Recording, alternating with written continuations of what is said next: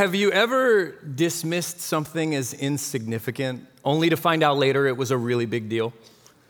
You thought that it didn't matter that much. It turns out it mattered a lot. That is the story of Dr. Ignaz Semmelweis. You may not have heard his name before. He was a chief resident of Vienna General Hospital in the 1840s. And he oversaw two different birth clinics, one that trained midwives and one that trained doctors. And Dr. Semmelweis noticed that the clinic that trained doctors, it was 5 times more likely that a birthing mother would die at that clinic than at the clinic with the midwives. And this puzzled him. What could account for this 5-fold difference of the loss of life? And for a while, he couldn't find an answer. He studied and cataloged the similarities of their practices, but then he came to a theory based on one important difference. The midwives worked exclusively in their clinic, while the doctors in training worked at the birth clinic, but they also worked everywhere else in the hospital. And so it wasn't uncommon for these doctors to perform an autopsy, finish, and head straight into the birth clinic, and without washing their hands, help deliver a baby. Now, for you and I, the problem is obvious. But this is the 1840s, and germ theory hadn't been widely accepted or understood the way that it is today. And so all Dr. Semmelweis had was a theory, and he wanted to try an experiment. He theorized that somehow something from these corpses was being brought and transferred, but he didn't have language for this. He didn't have the scientific data to back it up. So with an experiment, he asked the doctors, when you come into the birth clinic, to wash your hands with chlorinated lime water. And the doctors thought, why are we doing this? And yet, it's no surprise to any of us. As soon as they ran that experiment, during that time, the survival rate increased and increased and increased. Lives were saved, and suddenly the two clinics were looking very similar. And to the staff and the doctors, it seemed like, well, why would such a small thing? It doesn't seem like it matters, and yet we know it matters a great deal. It was, in fact, a matter of life and death. Today, we begin a brand new series called Speak Life. I want to welcome everybody who is live at one of our 3 campuses at West Fort Worth and Keller and North Richland Hills, as well as everybody who's joining us online or later on podcast. As we go through these 3 weeks, we're going to talk about the power of our words and what it means that we can speak life. And maybe that comparison feels overblown. I mean, if you tell people that doctors washing their hands is a matter of life and death, everyone will agree. But if you tell people that the words that we use are also a matter of life and death, I think you're probably going to get some pushback. And yet, this is God's word to us. Proverbs 18:21 says that the tongue has the power of life and death.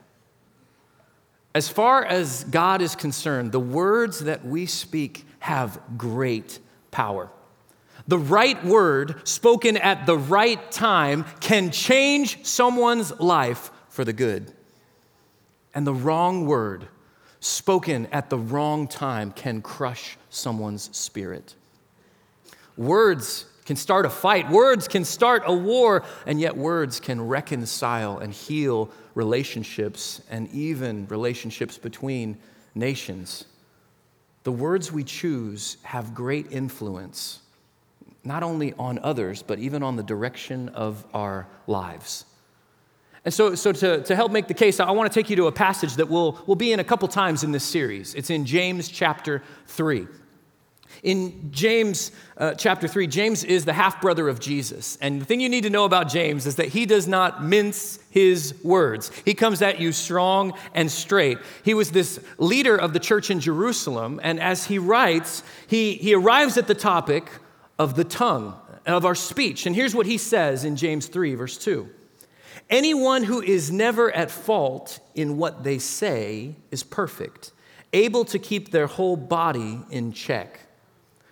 So James, for his thesis, makes a connection between what we say and the direction of our lives, our bodies. that the little has great influence on the big. And here's how I'd summarize that for those taking notes. The tongue has disproportionate power. That the words that we speak with the small muscle in our body actually have a disproportionate influence on the direction of our lives. There was an ancient saying, as goes the speech, so goes the life. So listen, as James has a couple of illustrations, some word pictures to make his point. The first might sound pretty familiar. When we put bits into the mouths of horses to make them obey us, we can turn the whole animal. Some folks familiar with ranch land are immediately nodding their heads because with a 1 pound, $30 bit, you can control a 1,200 pound, $100,000 thoroughbred. That bit has, listen close, disproportionate power. And James is saying that's true with our words. His next illustration, or take ships as an example. Although they are so large and are driven by strong winds, they are steered by a very small rudder wherever the pilot wants to go. All it takes is a little bit of plastic for the fisherman's pontoon boat or a piece of metal that is disproportionately small compared to the huge yacht, and yet with that small rudder, the whole vessel is steered and controlled. That rudder has disproportionate power. Likewise, the tongue is a small part of the body, but it makes great boasts. Last word picture. Consider what a great forest is set on fire by a small spark. With these 3 word pictures, James is making the point that there is disproportionate power through our words to both direct our lives or destroy parts of our lives. And what he is teaching, many of us know and have lived into that very experience. Take the person who is incredibly talented and has a great resume, but when they are in the interview, man, they are some poorly chosen words away from not getting that job. And at the same time, there are a few well-chosen answers away from a life-changing job opportunity. But then once you have the job, the opposite is true. Everybody who works for a particular company right now, you know this is true, but I'm going to say it out loud. You are 1 sentence away from getting fired. I mean, you say the wrong offensive thing in a meeting that's recorded on Zoom, said in front of the wrong boss, and you're in trouble. Student, you are in your classes. Some of you are at that place where you've got a class where it's really loaded on one paper for much of the grade. You are 1 well-written collection of words away from making the grade. And yet in class, you are 1 offensive comment away from getting sent to detention. For the single person, you could be 1 DM away from a great relationship or 1 direct message away from getting caught up with somebody who is cray-cray. The politician, even somebody with great power, man, when they're running for office, they're one great debate, 1 great speech away from being at the top of the polls, and at the same time, 1 bad quote away from being stuck in the news cycle and maybe having to drop out. Words can direct and destroy part of our lives. And in order to understand part of why the world works this way, I want to trace this power of life and death back to its origins. In Genesis 1, as the Hebrew Scriptures record the beginning of life itself, God is there. And in verse 3, read these bold words with me. God said, "Let there be light." And there was light. God saw that the light was good, and he separated the light from the darkness. God called the light day, and the darkness he called night. There was evening and there was morning the first day. This begins the creative pattern. God spoke life into existence. And then he calls, he names and identifies, and then he blesses. This is how God continues to speak life throughout the days, as he commands and speaks, and then he names or calls, and then he blesses and sees that it's good. And a few verses later, verse 26, then God said, let us make mankind in our image, in our likeness. So God created mankind in his own image. In the image of God, he created them. Male and female, he created them. So what does it mean that God made people in his image? Well, a huge part of what it means for us, and in fact, it is hard to overestimate the influence of that passage on how we today think about human rights. Because the Judeo-Christian ethic has always said every single person is conferred with the image of God, made in God's image, meaning that we believe no matter where someone is from, no matter what language they speak, no matter how much or how little money they have, no matter the color of their skin, their ethnicity, their nationality, every single person has dignity and value and worth that can never be taken away from them because they are made in God's image. That's what we believe. And at the same time, being made in God's image also, what we believe means God has given us some of that same ability and capacity to wield the power of life in our words. Life in relationship and connection with others. Because when God made us, he made us for relationship and connection with him and with each other. And then to steward and bless creation. And so God has given us the ability to communicate like no other species. And so when we speak, we possess a God-given ability to shape and affect and change reality, to open up new possibilities. Okay, so just for fun, like this last week, there were parents all over North Texas who realized some of the power of their words when they looked at grade school children and said 2 words, snow day.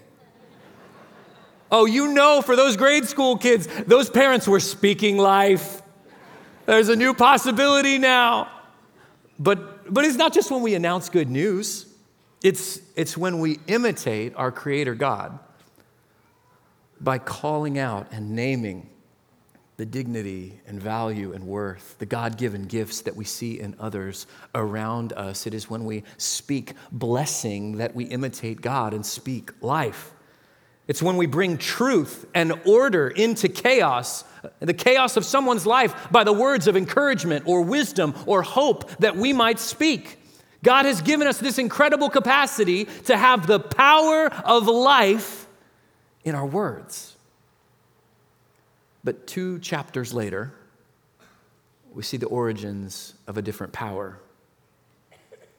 Genesis 3 records, now the serpent was more crafty than any of the wild animals the Lord God had made. He said to the woman, did God really say? Note that the first tactic of the enemy is to use words to undermine God's words of life. This is what he continues to do. From this point on in the story, the serpent, our spiritual enemy, distorts and deceives with words that have the power of death.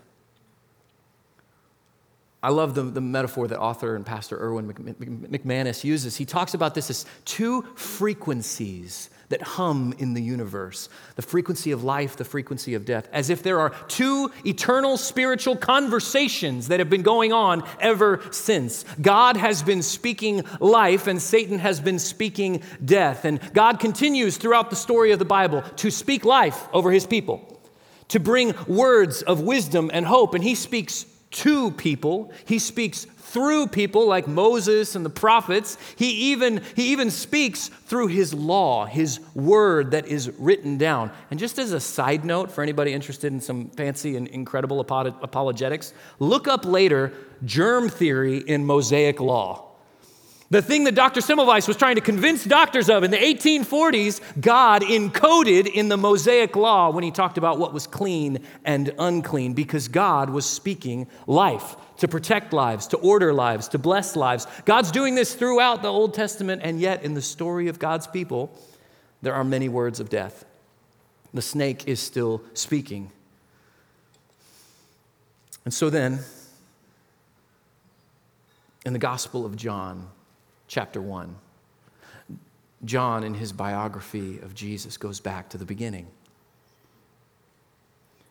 In the beginning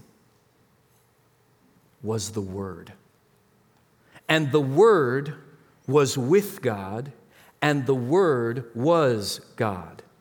He was with God in the beginning. Through him, all things were made. Without him, nothing was made that has been made. In him was life, and that life was the light of all mankind.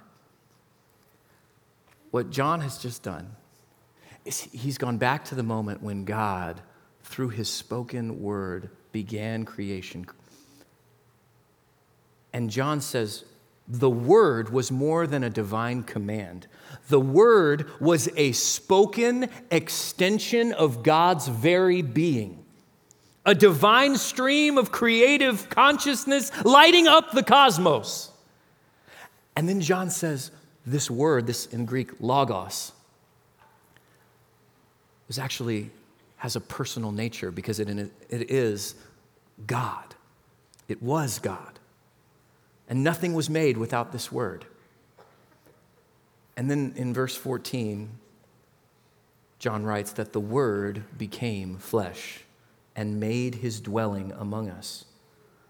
We have seen his glory, the glory of the one and only Son, who came from the Father, full of grace and truth.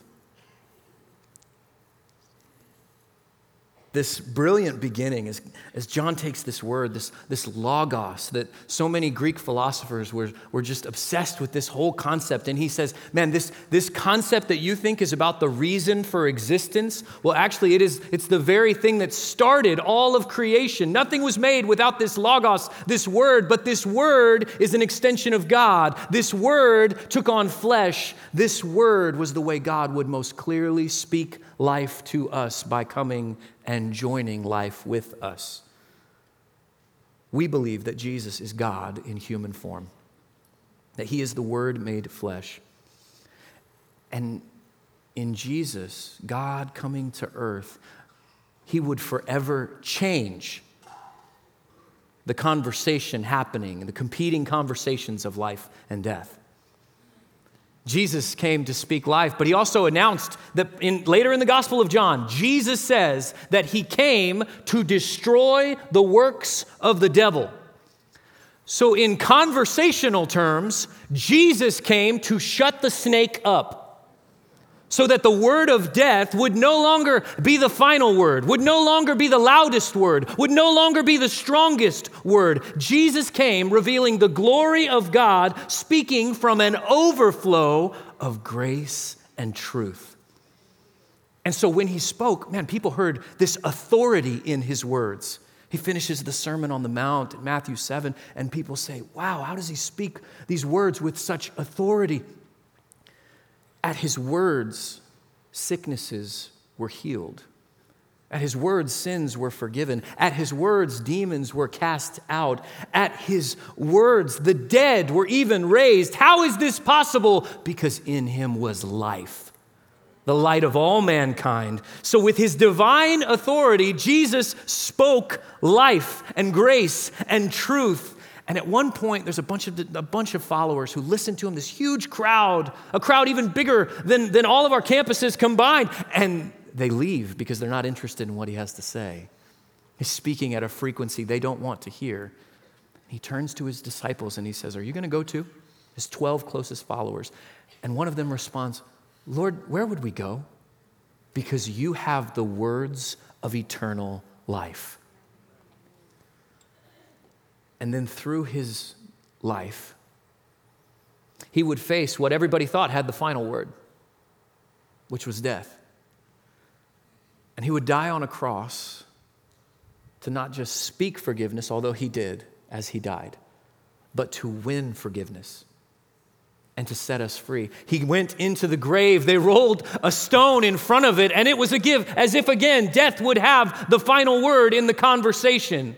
But 3 days later, by the power of the same God who spoke life, the Word made flesh was resurrected.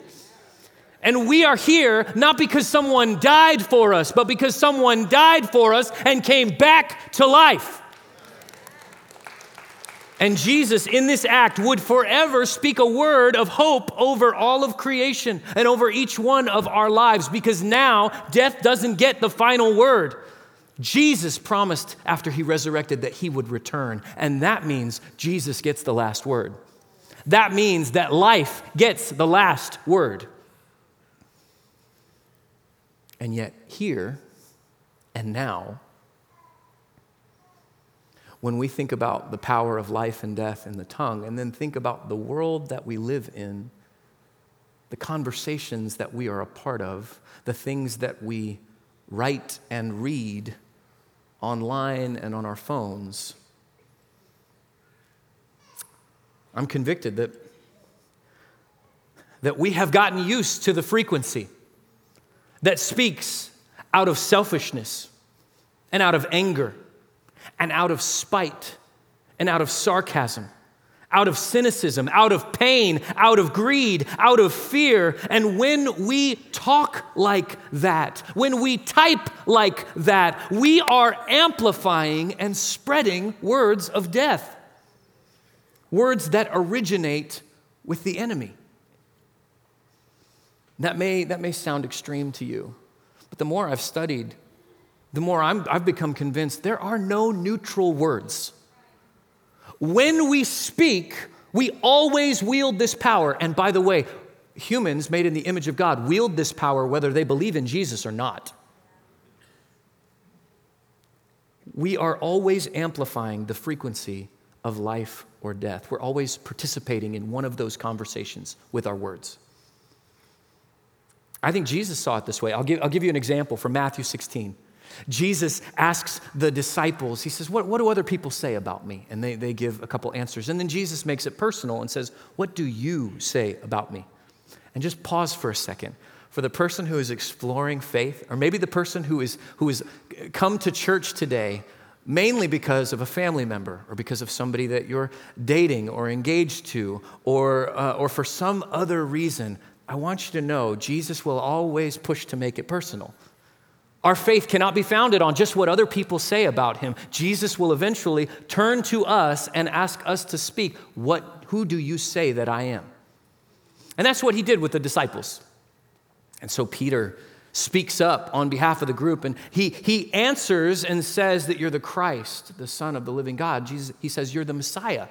And when Jesus responds, he says, blessed are you, Simon, because flesh and blood didn't reveal this to you, but my Father in heaven.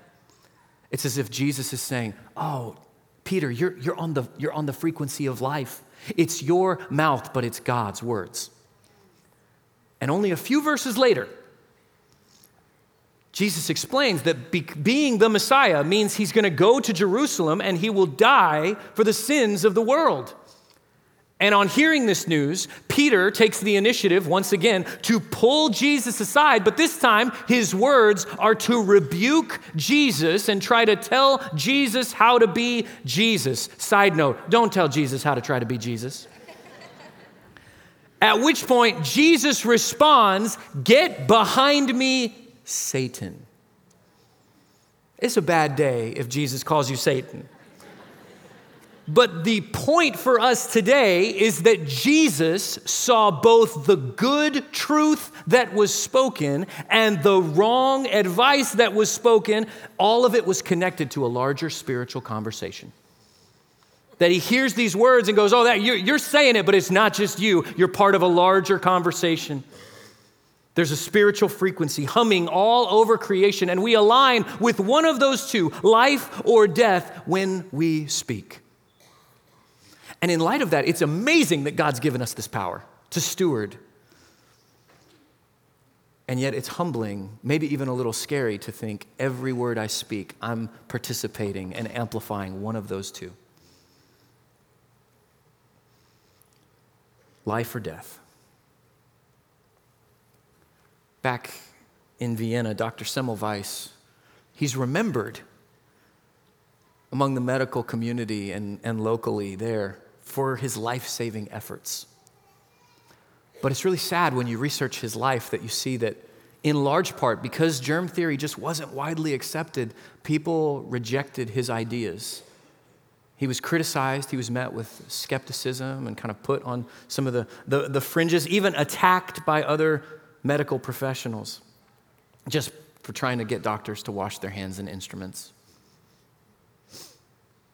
And it's partly because he just couldn't give a satisfying answer.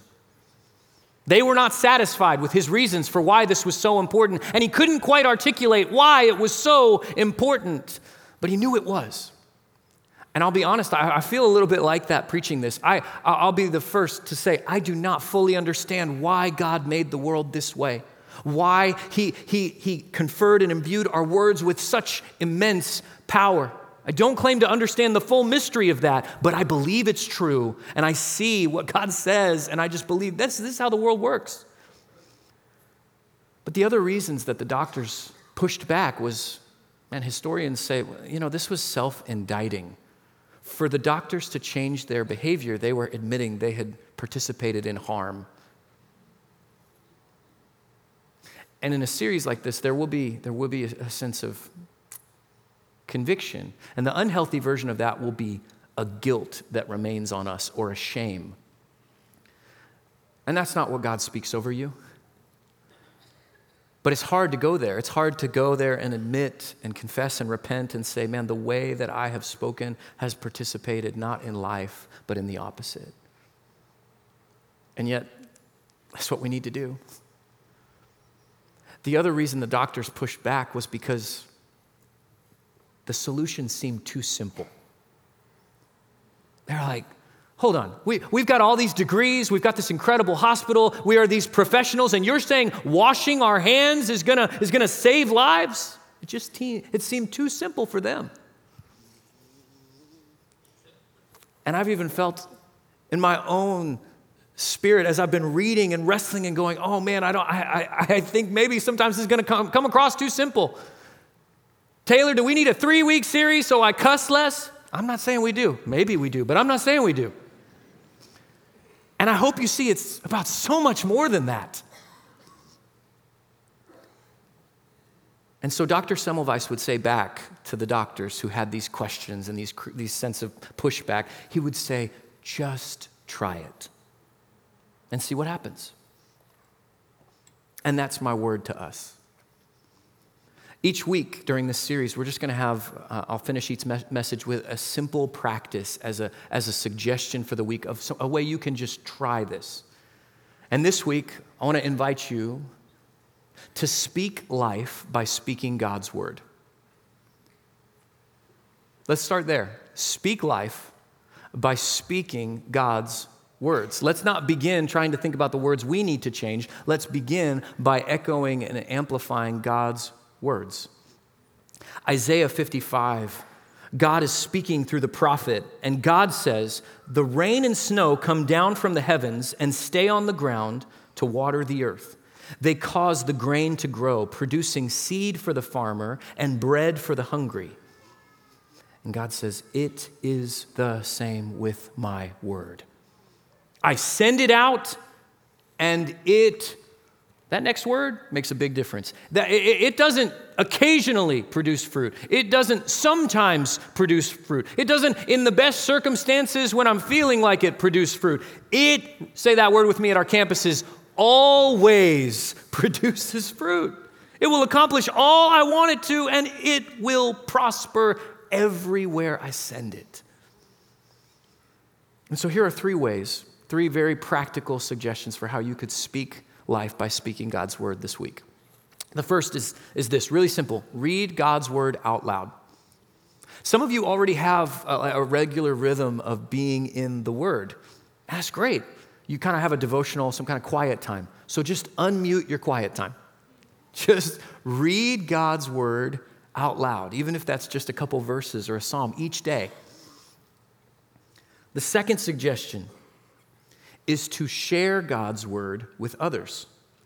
So just look for opportunities in conversation to reference a scripture that's been top of mind for you or that comes to mind in the conversation.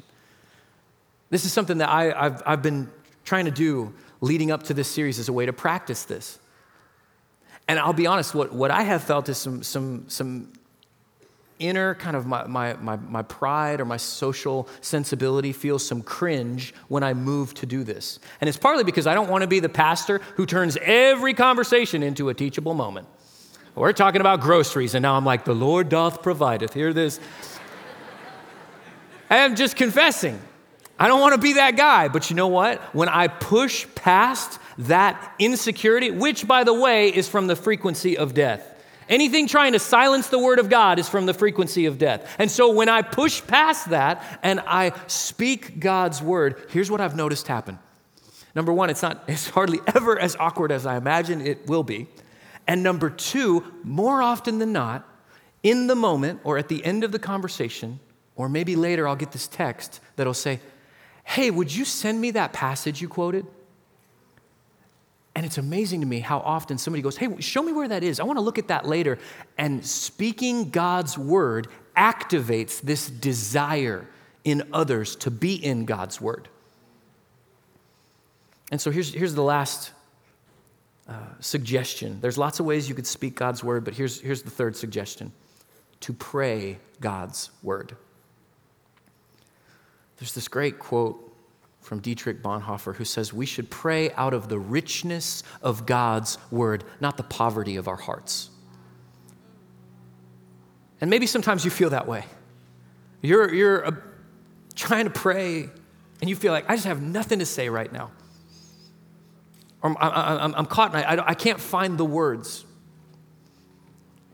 And it's beautiful that we can take what God has spoken and speak his word back to him.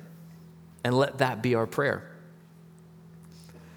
So one of the ways that you could do this is by yourself, to take a passage, a psalm, and to pray it, and to just, as you read it, to put yourself in the passage and to pray it to God.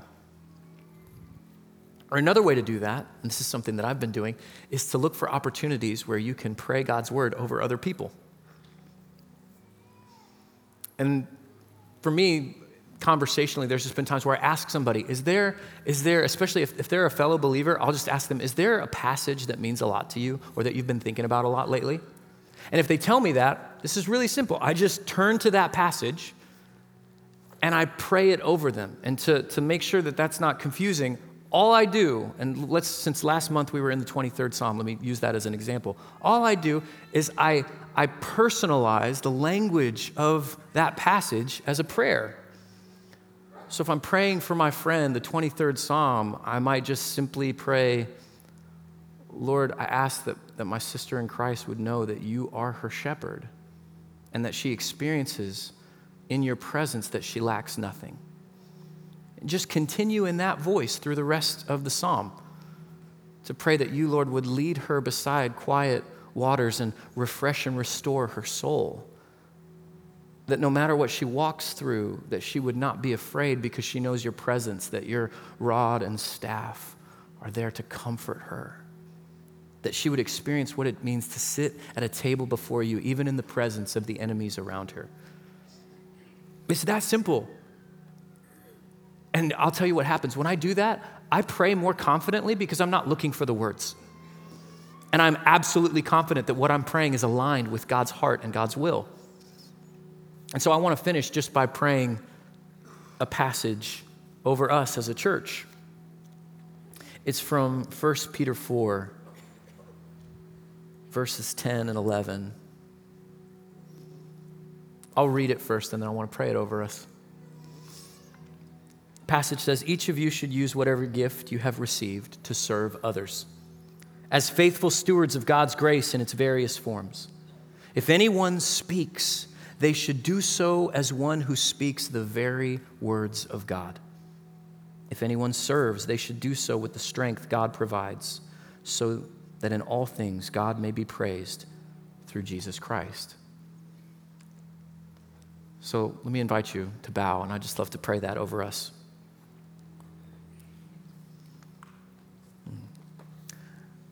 God, I thank you that you are a generous God who has given good gifts to your children. And first I ask that you would awaken in us a realization of the gifts you've given us. For each person listening to my voice, you have given them gifts. And help each one of us to realize we've received that to serve others. God, would you make each one of us faithful stewards of your grace in other people's lives, so that when we use our gifts, we're actually sharing part of your grace with someone else.